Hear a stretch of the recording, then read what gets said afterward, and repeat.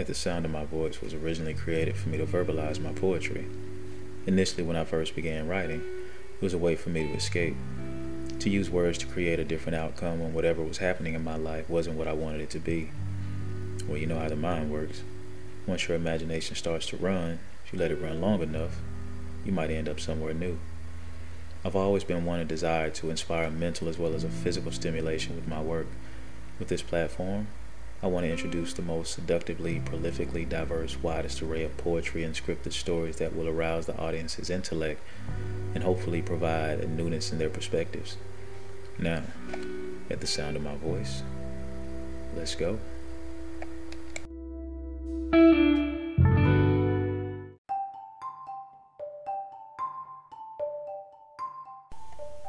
I move in lieu of just being still, fully vesting in her when I know that there should be better for me. Although her actions after a period over time distant from the first time tell me that I'm only for a season, I find myself looking to her as a familiar when I'm afraid to lose what few moments of breath that she lets me up for. I'm emotionally suffocating, intellect shelled to respond with what I hope will help us. Get back to that last time that I cried while I folded her legs while dying inside at the thought that if I don't infuse profusely an orgasmic inducing of petrification and an elevated elation of outer body proportions degrees higher than abnormal, speaking only in dyslexic syllables as I curve to push back walls and make new ones, awaiting my turn for only me.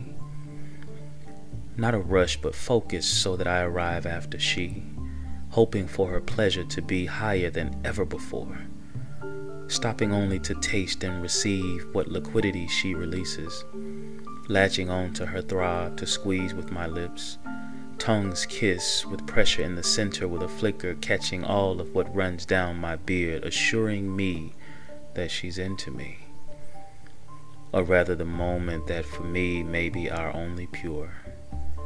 Maybe after this, at least temporarily, she'll accept me as she accepts the sweat and tears mixing with her finale in escapes of moisture.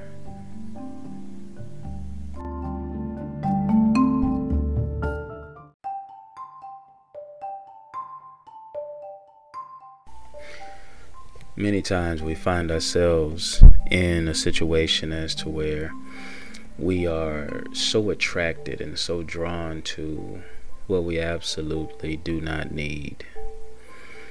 It may be a person, it may be a thing, it may be a place where things happen and people are.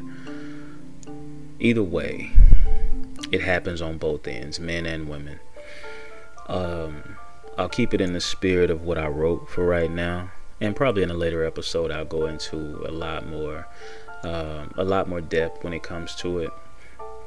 But just for a moment, let's say a woman decides she's going to engage in this toxic situation. If she's single and she's engaging in this toxic situation, there's part of her that knows it's absolutely not good for her. She has her peace, she has everything she needs, but she engages in this toxic situation. Well, by the same token, let's take this woman that's in a relationship and she engages in this toxic situation outside of her relationship. The one thing that's always puzzled me is that toxicity seems to pull the best out of the person that is the most honest and pure. That person can decide to be with someone, do some things, whatever it may be, but whatever it is, whatever doors were once closed are open when it comes to toxicity. They will be with a person and turn every flip, say whatever it is, hide whatever it is, take whatever charge like it's nothing. They will step outside of their relationship. They will be friends with this person. Even on Facebook, whether it's a Facebook, an Instagram, a Twitter, a Snapchat, they will follow this person or allow that person to follow them. There's so many instances as to where someone engages in the toxicity and will find a way to justify it. whether they're single or in a relationship. And this is entitled both ways because men and women do it. If it's not good for your growth, if it's not good for your prosperity, if it's not an encouraging thing for the best of you to emerge, let that shit go. Because at the end of the day, what are you really gaining from it other than giving parts of yourself that you're really, to be honest, not even comfortable giving up?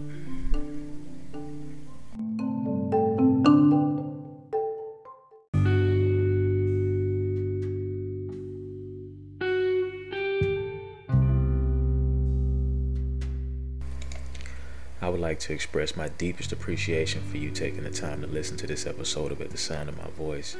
If you have any questions or feedback, please feel free to leave a voicemail, a comment, or a review.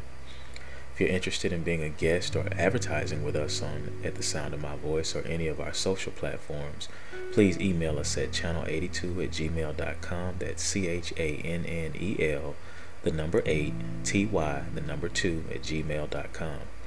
You can also follow us on Instagram at _the_sound_of_my_voice for even more content and updates. And stay tuned for our merch coming very soon.